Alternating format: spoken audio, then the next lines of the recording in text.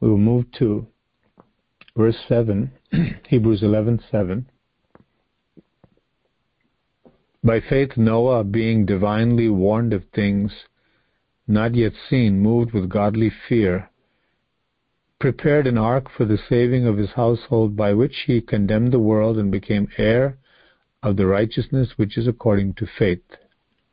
And prior to that, we see in Hebrews 11:6, if you don't have this verse highlighted, many of us probably do, definitely a verse that we need to highlight, as we went over this in detail yesterday, that we need faith to please Him, to please God, and if we have faith, we will please God. And the opposite is true. If we are not pleasing to God, we're not manifesting faith, no matter what we say we believe. A creed or a confession must have a testimony that the one who makes that creed or confession, that statement of faith, statement of belief, that profession of faith, that one is loyal to God, must have the testimony that one is obedient to God, which means pleasing Him. But without faith, it is impossible to please Him. For he who comes to God must believe that He is, and that He is a rewarder of those who diligently seek Him. That's part of faith. So we have a further definition. In verses 1 to 2, or verse 1, we have faith as the substance of things hoped for and the evidence of things not seen. In some of your Bibles, in the margin, you may see substance is translated as realization. It's a foundation also, and by it we're able to believe, as is written in verse 3, that all creation didn't just evolve, didn't just come out of nothing. As absurd as it is for any scientist, or any average individual not scientifically trained, any human being, to look at a computer or a smart device and conjecture that it probably evolved from a miniature version of itself about 100 years ago. And perhaps 100 years ago, the smart device didn't have an input for an audio jack, headphone jack. And it took 100 years for that to evolve to meet the needs of the people who needed to have headsets. And maybe 200 years ago, that smart device was missing another element that we may have now. Maybe the screen wasn't as big. Maybe it was a small black and white kind of LCD display, 1 centimeter square. Imagine if we go to a museum and we see the evolution of the smart device, not by stating the engineering behind it and the development of different minds to design it, and how its predecessor was the mobile phones that were very expensive and exclusive to people who were rather rich or had businesses. And prior to that, the standard corded phone, instead of having a history of the development of phones, and especially smartphones, I should say, if we're to look at a book detailing the development of such a device or go to a museum, we would think it's laughable to see. We would think it's some humorous fiction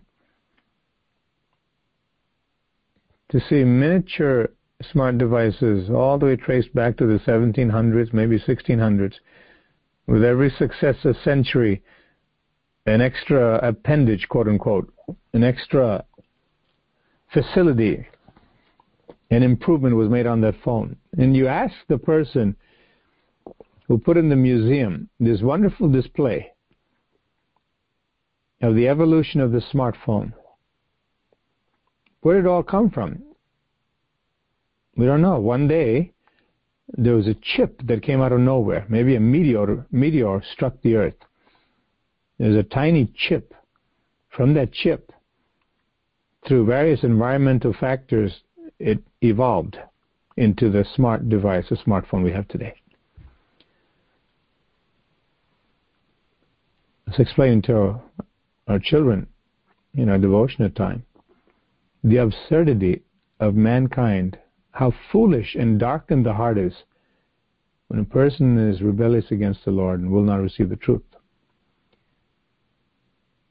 If we can attribute intelligent design to just about anything we see that we can use that has been manufactured by man, and we would laugh at the prospect or the idea that even the chair that we're sitting on or the bed that we're lying on evolved from tiny little chairs and tiny little bed frames over the centuries, beginning with just a dot of a piece of wood or metal. And then by itself it developed legs, and it developed a platform, back support, all by itself. Think how insane for someone to believe that things such as these, that obviously have a design and dimensions and functionality from the design, a purpose, and a development, not all by itself, but by minds that labored and thought it out and developed blueprints and prototypes. But it certainly didn't evolve by itself. As we see in Romans chapter 1, we can compare that with Hebrews 11:3 to show that creation itself declares in Psalm 19 as well, the handiwork of God, that all these things came from the most intelligent mind, that of the living God, who has created things that we still cannot fathom today. Space and all of these things. We mentioned the macro universe and the micro universe. That which we can see, the celestial bodies and the most powerful telescopes, still cannot see the end of the universe. The most powerful microscope still cannot see the quote-unquote, atomic particles and further. It's a never-ending quest to fathom all of creation. Man is always discovering something new. And in the biological world as well, we see the faculties such as the human eye and various things that are just amazing to the most intelligent human minds, of how the nervous system, the central nervous system that is, and how the orbital that we call the eye, with its photographic capabilities, from which man invented camera, observing the human eye, how all these things with the refraction and the physics involved, the chemistry involved, absolutely mind-boggling.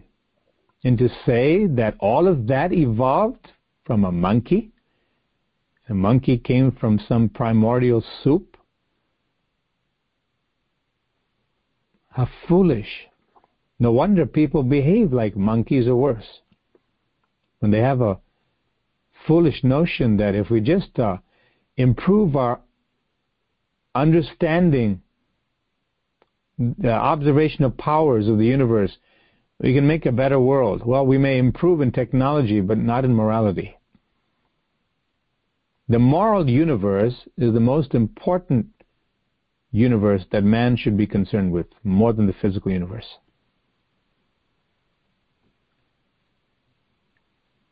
Heaven is ruled by righteousness. Righteousness is what would give a person eternal life. Imputed righteousness, that is given by the death of Jesus Christ through his righteous blood to forgive us of our sins. And then prompting us by the Holy Spirit, following regeneration, to follow in that righteousness, to have a part in the righteous universe, the kingdom of God.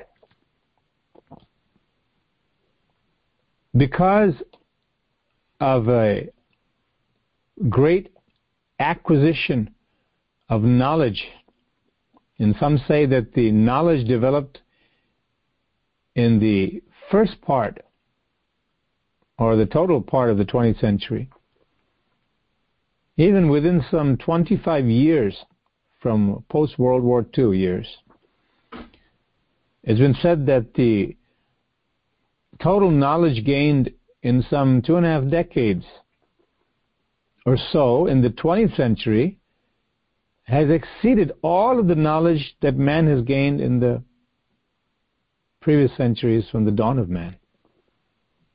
And yet, we see man is estranged from the moral universe with any righteousness involved. And so the corruption, not only in big businesses and governments, but individuals and families. As you go through the book of Judges and the Chronicle of the Kings, in the book of Kings and Chronicles in the Old Testament, we see murder after murder from the leaders of God's people, particularly in the north, in Israel. Judah also had some, but it prevailed in the north. Why? Because they refused the knowledge of the Creator. That's bound to happen.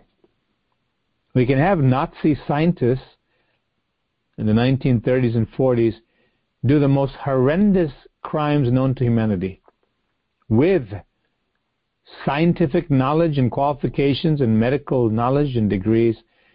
But isn't it happening today as well in the destruction of human beings in the womb? Why? Because there's no participation, no citizenship in the moral universe, in the righteous universe.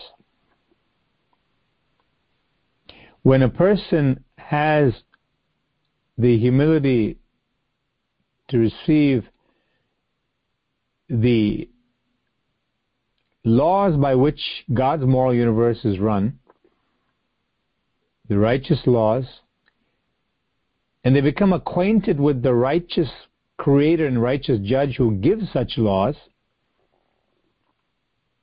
then they're able to see that they're not the center of the universe, but God is. And that's the whole problem. When a person feels that he or she is all important, the devil brings in all kinds of things that we would think are absurd, because they refuse to look at creation and wonder and marvel, and they refuse to seek to know the Creator. Rather, what do? Even in the most complicated, advanced civilizations such as Egypt, you have murals and you have sculptures of what? Otherwise able-bodied men and women, and particularly men for the deities, body of a man but head of a dog. All kinds of creatures. And so there are various religions that worship the creature more than the Creator. Unless we should find fault with my part of my ancestry, the Hindu religion, and wonder how people can bow down to idols. Many of my ancestors, at least on my mother's side, to my knowledge, they did that. How could they? They refused Christianity. They refused the truth that the Creator is not part of the creation, but he's outside of it. He can enter creation, but he's not part of the creation. He didn't create himself.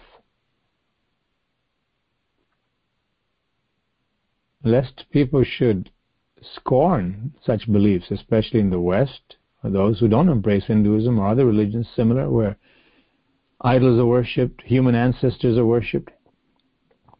They're given a perpetual and qualities of deity that if we think about it objectively, we really see it's blindness and doesn't make sense practically. It's a blind tradition and seems utterly contradictory to common sense even many times. To bow down to an idol and bring garlands and rice and money and gold, and as King David says in the Bible by the Holy Spirit, eyes have they but they don't see, ears they have they don't hear, noses they don't smell. How would a living organism, particularly a human being, bow down to an inanimate object? But lest we look down upon such people who worship such things, we can look today that without faith, living faith in the living God, knowing that He framed the universe and He created everything, and He has a purpose in creation. There's a beginning, there's a creation, there's a corruption, man rebelling against God, there's a catastrophe, a global flood to wipe away fallen humanity, violent and immoral. Out of a remnant 8 souls, God restarted the human race. And there's a confusion, a dispersion of the people who once again wanted to be like God, independent from God. And He confused them at the Tower of Babel. And then the origin of a new nation, a prototype, if you will, to show the world what happens when a man like Abram, who became Abraham, and his patriarchal sons, grandsons, Isaac and Jacob, became Israel. These 12 tribes were held in captivity, multiplying exceedingly up to some 2 million people in a foreign land, as prophesied, and then brought out with a marvelous exodus from bondage. What should have taken just a very short time, a matter of days to enter into the Canaan God so marvelously promised and prepared, turned out to be 40 years because of unbelief, because of 10 spies and the whole congregation, the people, not believing that God said, I'm going to open a new frontier for you to enter into. I prepared it all. Don't look at the giants in your way. For every day in the land that they spoke evil of God's plan and His provision, they suffered a whole year in the wilderness. 40 days the spies went, 10 of them.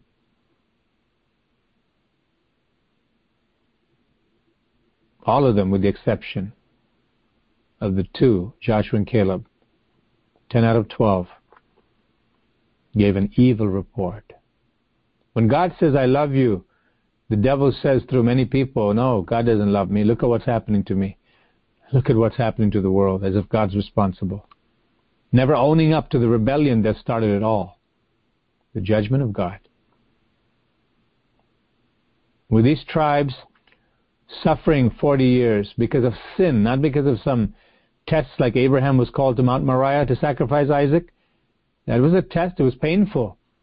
But it came to a righteous man who had the opportunity to demonstrate his faith, to continue to believe against all gods, that God is good, He loves me, and I have to demonstrate my love to Him. By what? Believing that He is. There's a rewarder of them that diligently seek Him. And so the panoramic view of the history of the world, particularly involving Israel, continues. What is it? This nation finally entered into the promised land under Joshua, And then for some 300 years plus, began to be corrupt with every succeeding generation doing worse. They had judges out of God's mercy, but they refused to listen to them all the way. Finally, they said, we want a human king. We like to be ruled by another person just like us. We don't want God. God said, if that's what you want, that's what you get.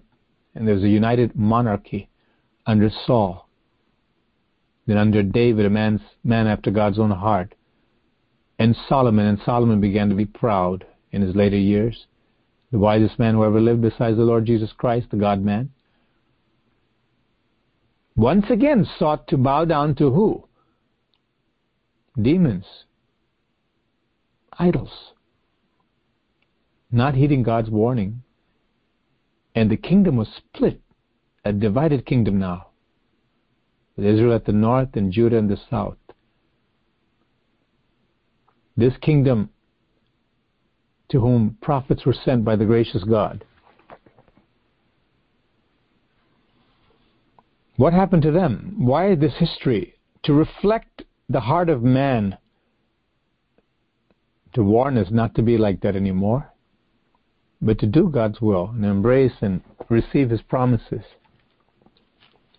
and be blessed and become a blessing and live our lives well and have an eternal reward, win-win all the way. That's by believing God, trusting Him enough to do what He says and follow His plan, and refusing the counter-offer from Satan in this corrupt world full of all kinds of amusements and enticements to take us away from God. To recognize that and refuse it for ourselves and our families. And watch over it like a hawk. To not let the serpent come in. It's like an eagle, he immediately goes after that snake. In the history of the world and of Israel, we see, following the period of Judges, the people refused to believe. They rejected knowledge that they once knew, purposefully, because sin was calling them, their bodies called them to do certain things, to lust after certain things, and to live the posh, pleasant, luxurious life. And some people say, as they would have back then in Israel, I'm not looking for great riches, just a comfortable life. Well, the comfortable life apart from God is a corrupt life. And Peter stepped in to divert the Lord Jesus from going to the cross. Jesus said, get behind me, Satan, because you're an offense to me. You're a stumbling block. You desire the things of man and not of God. Then Jesus said in Matthew 16:24, let me tell you the way of the Christian life, of the life that will matter. Just like Abel stood for righteousness, he suffered for it, but he's still speaking today, even though he's dead. He's more alive than ever. Whoever decides to follow me must understand it's not an easy road. Count the cost, pay the price, reap the reward, as it said. If any man will follow after me, the Lord Jesus said in Matthew 16:24, let him deny himself, not seek to be comfortable, seek to please God, who called him to be a soldier in His army, who called him to be a subject in His kingdom, who has called him or her to be an eternal son or daughter, royalty, holy nation, royal priesthood, a special people, chosen generation. If any man will come after me, let him deny himself, take up his cross and follow me. Moses did that. That's why he's in this hall of faith. That's why he was one of the two that visited the Lord Jesus on the Mount of Transfiguration. The Song of Moses.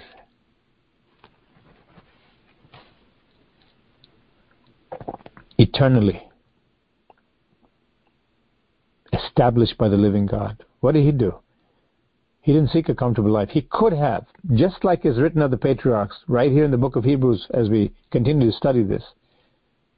In successive days we'll see. These people, they had an opportunity to go back. They refused. They kept on the adventure with God. Not because there was great sightseeing up ahead, and the food is going to be great when we wine and dine over there. No. They were not given to this earthly pleasure over the spiritual treasure. Esteeming the reproaches of Christ better, richer, eternal, with eternal reward than the pleasures of sin for a season, just a season. The price that we have to pay when we indulge in unbelief, which is equal to rebellion and sinfulness and selfishness and self-satisfying life, is an eternal debt that will never be paid. We'll be thrown into prison for that in hell, eventually the lake of fire. God lays it out very clearly. These Israelites knew many things from the revelation of the Torah, the law, at Mount Sinai when they came out. It said that within 50 days they received the law. They wandered for 40 years, then another 350 years in the land of promise, rebelling and rebelling. And then they desired a human king, directly rejecting God, and Samuel the prophet said so. And following that, for some 600 or 700 years, after that united monarchy kingdom was split into the divided kingdom, they went into exile. First into Assyria, the north, as prophesied, if they would not repent. They did abominable things. They killed their children in fire. They were incestuous. They were sodomites. All kinds of things happened because they refused to trust God and to follow His way. Any family will degenerate. And what happens? The best people can do who know something is a deviant lifestyle is try to cope. They're sad about it. What about identifying their cause and then seeking to repent over that and leading people to repent and praying that they repent, instead of trying to pretend that it's okay and trying to put a Band-Aid over a deadly disease. But in love, speak the truth and pray like never before that the people will be saved. Whether it's a deviant lifestyle, whether it's homosexuality, whether it's sodomy, whether it's incest, whether it's greed, covetousness, we see among the group of sins that will take people to hell and shut them out of the kingdom of God is not only immoral lifestyle when it comes to sexuality, but immoral lifestyle with greed for money, covetousness, wanting things, jealousy. Among the kings we see jealousy, jealous for position. Murder occurred. One king killed another king in Israel, and that king was murdered by his children sometimes, or subjects. Endless, vicious cycle. What's gotten into them? They knew God, but they rejected God. And so that jealousy turned to murder, cold-blooded murder. And what happened? As soon as they got the throne, they said, look all the property that I got. Just like Ahab, wicked Ahab was instigated by his wicked wife Jezebel to take the field of an innocent man by murdering him in cold blood. It repeats itself. That's how deadly jealousy can become. It can lead to murder. And a host of other sins. This is what's known as the deviation from the right path. And it comes in very many, manifold different forms. And God exposes all of that which can potentially kill us. How careful people are to wear the masks. Once they know there's a slaughter of humanity under this plague, even if I don't feel like wearing it, I'm going to wear it because, look, I'm seeing people die right and left. And the people who had not experienced it last year Just as in this very country, even in this very state in which I live, the very city, there's a division of people. One who were the naysayers and who laughed at the idea of wearing a mask and thought they're all people who were not smart and just scaredy cats, fearful, with no grounds to fear, wearing masks because the government told them to do it. When death hit home because of this plague, they changed their tune. How careful, because the cause was identified and the remedy was offered and people embraced it because they didn't want to die. But with spiritual death, people gamble with their souls every day. And thank God we're given the opportunity to have our eyes open to avoid that. And in the midst of all the bad news that's been highlighted thus far of man's rebellion, God, who promised way back in Genesis 3, there's a seed of the woman, capital S, as it's highlighted by the Apostle Paul, by the Holy Spirit in Galatians. That seed is going to strike terror and crush the head of the serpent, the devil. There's a hope. Someone asked about Lamentations the other day, a book full of horrific crimes and punishment, reciprocal to that, rebelling against God.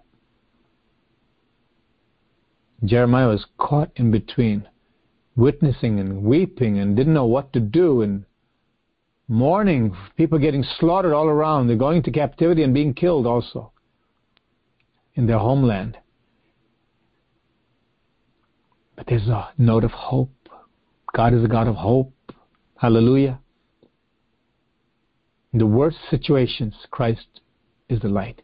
The people who sat in darkness by the Sea of Galilee, Zebulun and Naphtali, two of the tribes, it was prophesied they're going to see a great light. When Jesus stepped in their vicinity, light had come.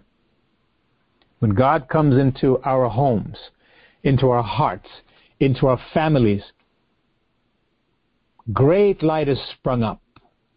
Why? To dispel the darkness that's been causing death. And so that hope, the light of the world, was promised, prophesied, and God was engineering and directing humanity to bring him on the scene. Hallelujah. To deal a death blow to Satan's works on the cross. The Israelites went into exile, and they came out of exile after 70 years. Judah did. The north never did. They never recovered. Instead, the Assyrians populated the northern portion of Israel, called Israel at that time, with foreigners, and they produced a mixed breed, the Samaritans. They came and just corrupted everything. The pure became impure.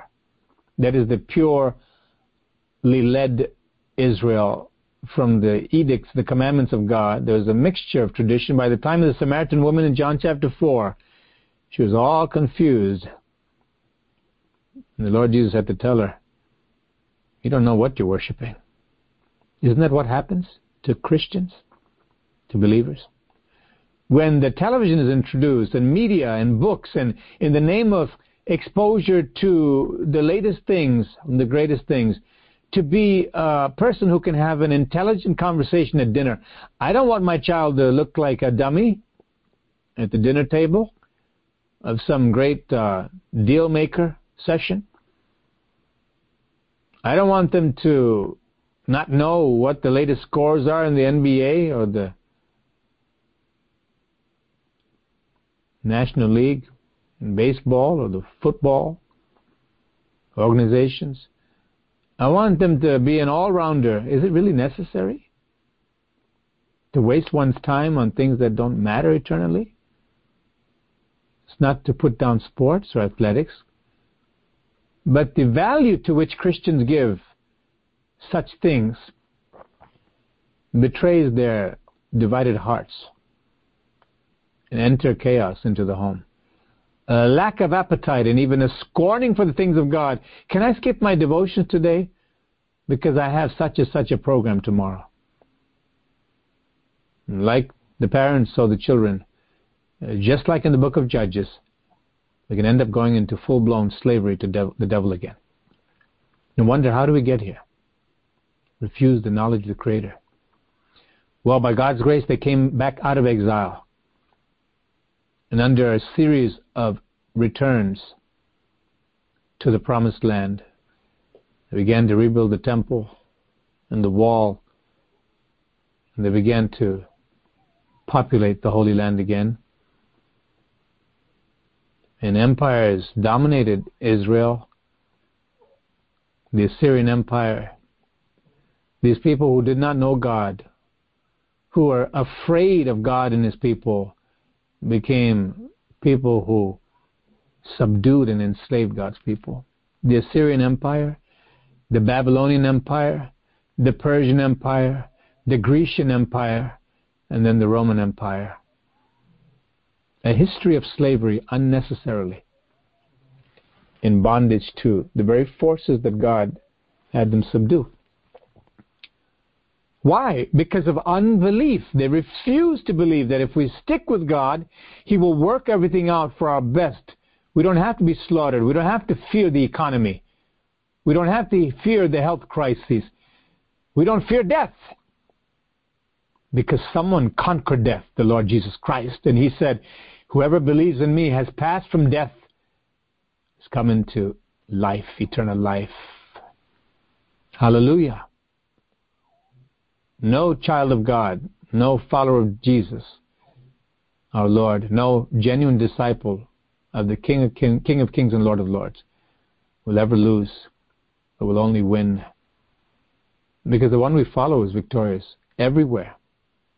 He has never lost and never will. The Almighty God. Through the tragedy of the rebellion of Israel, the hope of the Messiah came through. All that was prophesied till He appeared in human form. And as a young man, relatively speaking, in his early 30s, after living a holy life and showing the power of a godly life and doing all kinds of miracles and setting people free, compassion never seen on the face of the earth in human form before, Christ came. And power never seen before, embodied in a human being. Virtue, holiness. The combination of compassion, of power, and holiness makes Jesus Christ unique among all of humanity, among all other so-called gurus or gods.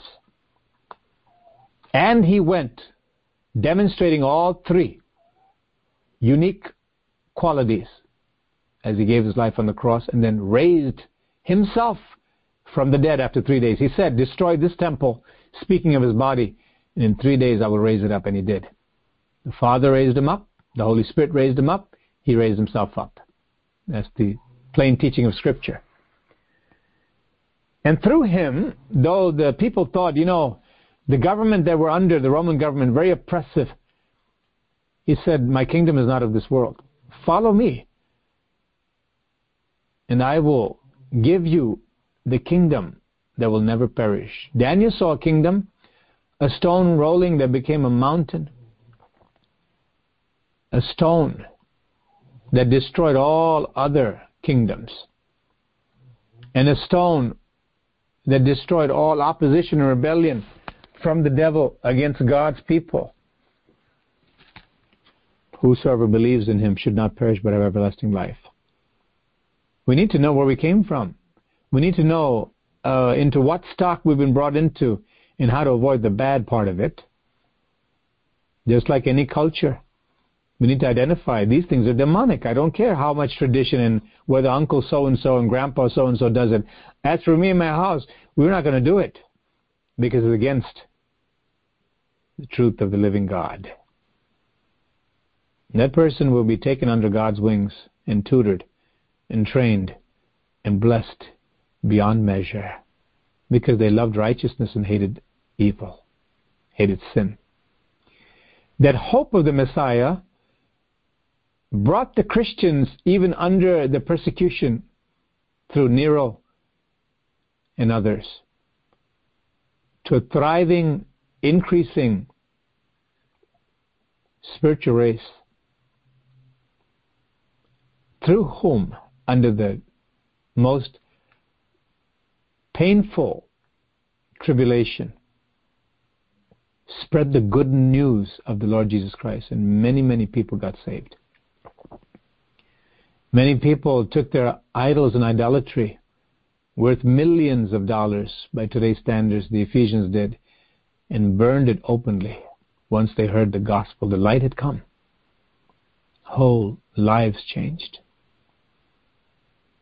They began to love one another truly. Instead of having a form of religion, denying the power thereof, they began to listen to the Word of God, and they prospered in their hearts and in their homes, and relationships got healed, and they all started seeking God.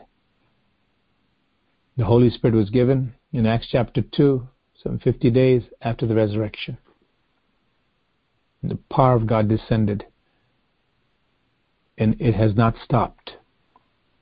All over the world, people are getting born again, and they're thriving against every persecution and every lure of Satan's baits, deceptive things, promising pleasure and comfort, and even the love and quest for knowledge and position. How empty without the knowledge of the Lord Jesus Christ. Paul, one of the most learned people of his day, and counted by some people, even non-Christians, it said, to be among the 5 intellectual giants of all humankind. The Apostle Paul, great legal mind, he said, I count everything as garbage compared to the excellency of the knowledge of Jesus Christ, that I may know Him and the power of His resurrection. Out of chaos, from rebellion way back in the Garden of Eden, tracing through the history of Israel down to where we are, Christians, through the Messiah, the Jewish Messiah, our Savior, Jesus Christ. We are shown how cyclically, cycle after cycle, generations and families keep making the wrong choices, that we should not be part of it. If we're going to have hope, we need to listen to the light. And you see, the undergirding and overarching theme is faith that causes a person to rise above the corruption that's in this world, against sin and unbelief. To believe God, we want to conclude with this morning, and that is that faith speaks. Abel, though he's dead, he's still speaking. In verse 4. By faith, Abraham obeyed when he was called to go out to the place which he would receive as an inheritance. And he went out not knowing where he was going. By faith he dwelt in the land of promise as in a foreign country, dwelling in tents with Isaac and Jacob, the heirs with him of the same promise. For he waited for the city which has foundations, whose builder and maker is God. A true believer and follower of Jesus doesn't settle down in this life, but is looking to settle down with God in His dwelling. By faith, Sarah herself also received strength to conceive seed, and she bore a child when she was past the age, because she judged Him faithful who had promised. Do you think Sarah's conversational language changed? Absolutely. Do you think that Abraham and Sarah encouraged each other by recounting what God said, even though they felt opposite in their bodies? They had faith. They held fast. And the child was born, the promised child. Therefore, from one man, and him good as dead, were born as many as the stars of the sky in multitude, innumerable as the sand which is by the seashore. These all died in faith, not having received the promises. You see, they were believing for things that they didn't see yet. But having seen them afar off, we're assured of them. Embrace them and this is what I want to highlight, confessed that they were strangers and pilgrims on the earth. A faith that doesn't speak is phony. Faith will speak. It will remind the individual who possesses it to remind himself or herself, I'm a stranger and pilgrim in this life. Not poor old Christian getting beat up and can't wait till to make it to heaven, crawl over there being all badly bruised. No. Triumphant, overcoming everything and having an abundant entry into heaven. That's what I expect. And whatever's in this world, all the glitter, glamour, I don't care how expensive a restaurant I've seen or a wonder of the world, quote unquote, or all the lights and all the intoxicating perfumes and aromas of the best food and all of the things that can come, just like the devil came to the Lord in the wilderness in Judea and tells me and tells you, this is what you just got to have right now. You say, shut up, Satan, in Jesus' name. What I got to have right now is the commandment of God and to do His will. That's my food. To finish His work for me. Hallelujah. Every one of us has a high calling in Christ Jesus. And we will speak and remind ourselves, this is who I am. This is where I came from through the Lord Jesus Christ. This is the purpose of God, and I'm not going to deviate from it. Faith speaks.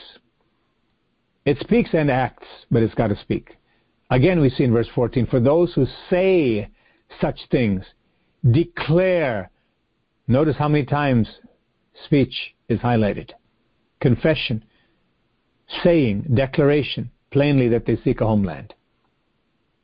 And truly, if they had called to mind that country from which they'd come out, they would have had opportunity to return. Do you know you can get in a vehicle and go right back to where God took you from and say, I want to go back to slavery, throw the cuffs on me, Satan? Oh yes. Each of us have that ability, possesses that ability, has that ability. To say one little drink won't hurt, getting high just a little bit won't hurt, smoking a little cigar or cigarette, that won't hurt. Just want to listen to that song that I know is not of God, it's satanic, but it makes me feel good. I like the beat and be sucked into that. Not vacuum, but a trap to destroy everything that God built up to save us. Just like these men of God and women of God had opportunity to return, they refused to. Just like Moses. The only time Moses went back to Egypt is to go and pronounce God's judgments and save people. Anyone who wants to speak to a relative or a friend or go somewhere as a Christian must have the objective that they're going to bring the fragrance of Christ over there. Not get sucked into some godless conversation and talk about merchandise and all such things and dwell on these things, but help others to think about eternity while there's still time, while keeping ourselves safe by keeping God's word. But they didn't return, but now they desire a better country, that is a heavenly country. Therefore God is not ashamed to be called their God, for He has prepared a city for them. Praise be to God. In Matthew, Mark, and Luke, we have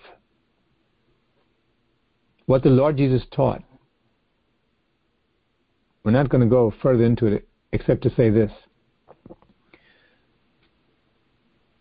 that the person that has faith can say to a mountain, be removed, trusting in God, not in their own magical powers, but trusting in the living God.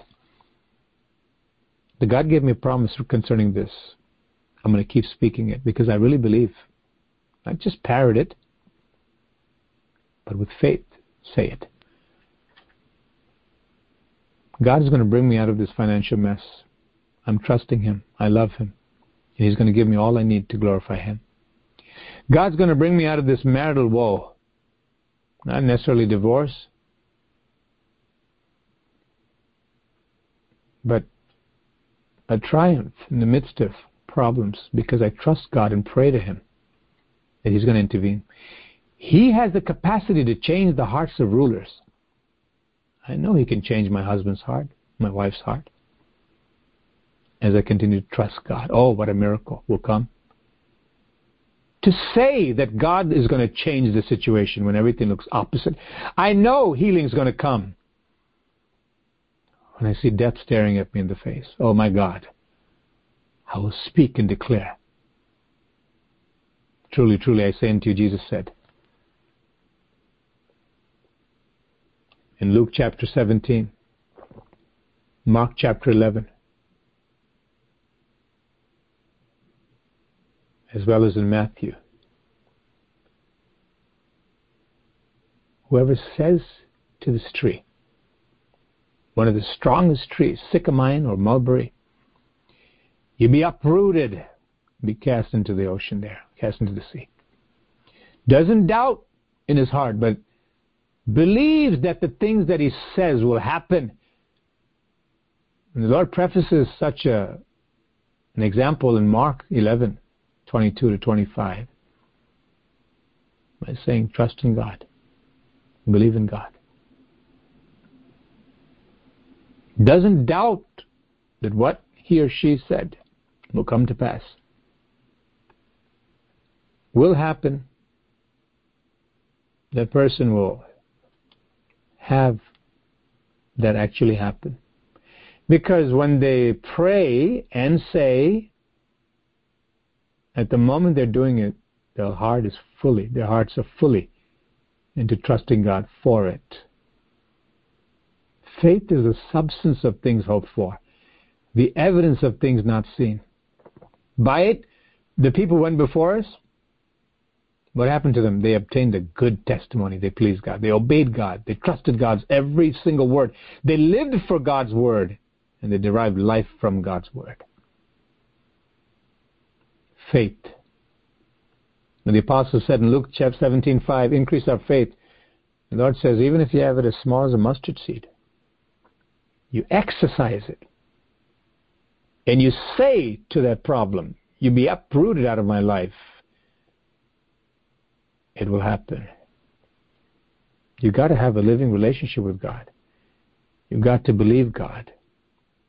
You've got to be able to say to the mountain, because you trust that God is involved. Why? Because you're pleasing God. And so in Mark 11, and so we see in the Gospel of Matthew, in chapter 17 as well, in verse 20.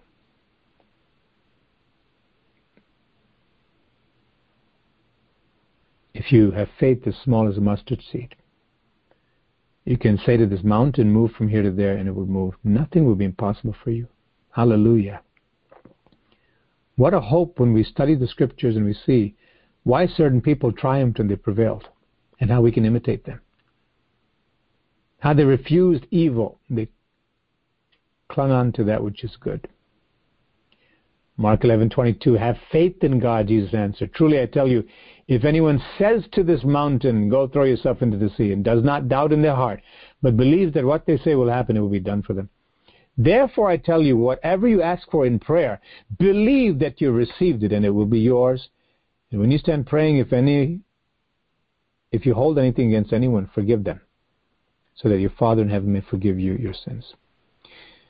As we look further into Scripture, we know there are many impediments to faith and prayer that is effective. And we need to go through that checklist. See what God has said. He's given us everything we need to know of how to have our prayers answered. We can't just remain infants in the faith and say, well, I'm just going to pray this prayer, God help me, and I know you can do it, and thank you, God. And forget that He demands obedience and a pleasing testimony, and that there are ingredients there that I need to speak it, I need to believe it. I need to trust God. I need to make sure that my motives are pure. I need to forgive people who I'm bitter against. That will hinder my prayers. Not forgiving people will actually shut me out of the kingdom of God. Even worse. And so, our Heavenly Father will forgive us when we forgive others.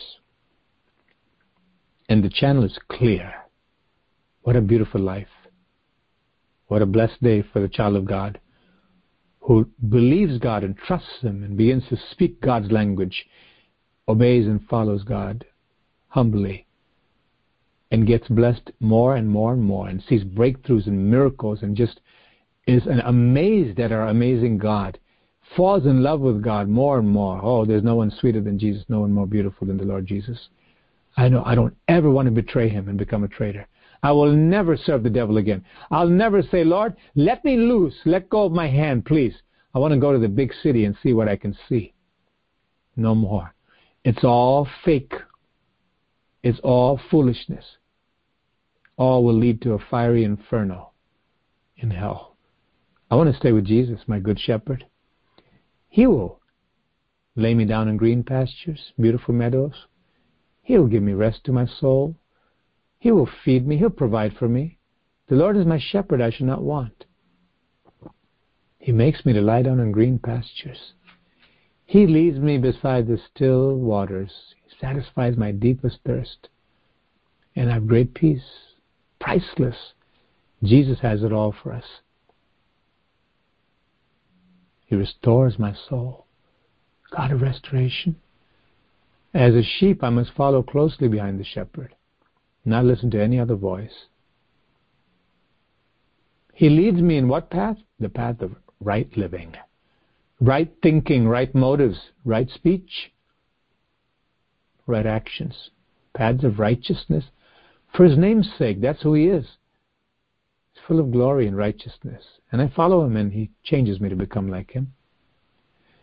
And even if I walk through the valley of the shadow of death, I have no cause to fear, because God is with me. I will not fear evil, for You are with me. Your rod and Your staff, they comfort me.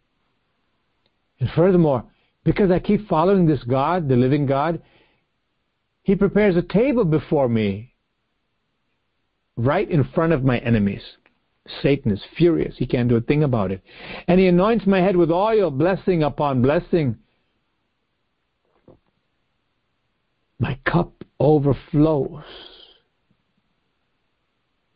Certainly, for sure, goodness and mercy will follow me all the days of my life. And after that, I will live in the house of the Lord, of my God, forever. Shall we pray? Blessed Rock, our salvation, Lord, who gave us the spiritual drink, Jesus Christ, to make us revived and alive and to thrive. Thank You, Lord, for giving us Your manna. Help us, Lord, to follow every word You've spoken and to flourish and flourish and flourish and be a blessing to You, O Lord. Lord, stop thinking so much about ourselves and think about You, the one who gave all for us. Because You said the mind who stayed upon You has perfect peace. The heart that trusts in You, keeps thinking about You and Your word of promise and following You, doing Your will have great prosperity, great satisfaction, and will become a blessing to our generation.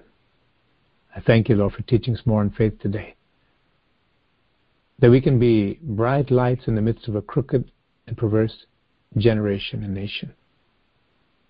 That we don't have to repeat the mistakes of our forefathers. Even these people who came from the patriarchs, who had trouble after trouble because of rebellion, unbelief, and going after vain pleasures, empty pleasures, deceitful pleasures. But Lord, whoever cried out to You and said, Lord, forgive us and take us back, please take us back. You came running as a father to embrace the prodigal, to clean us up, Lord, put a ring on our finger, shoes for our feet, restore us and rejoice over us with singing.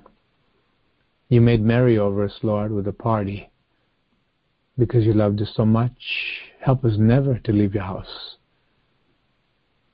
but to flourish in your house forever. In Jesus' name I thank you. Amen.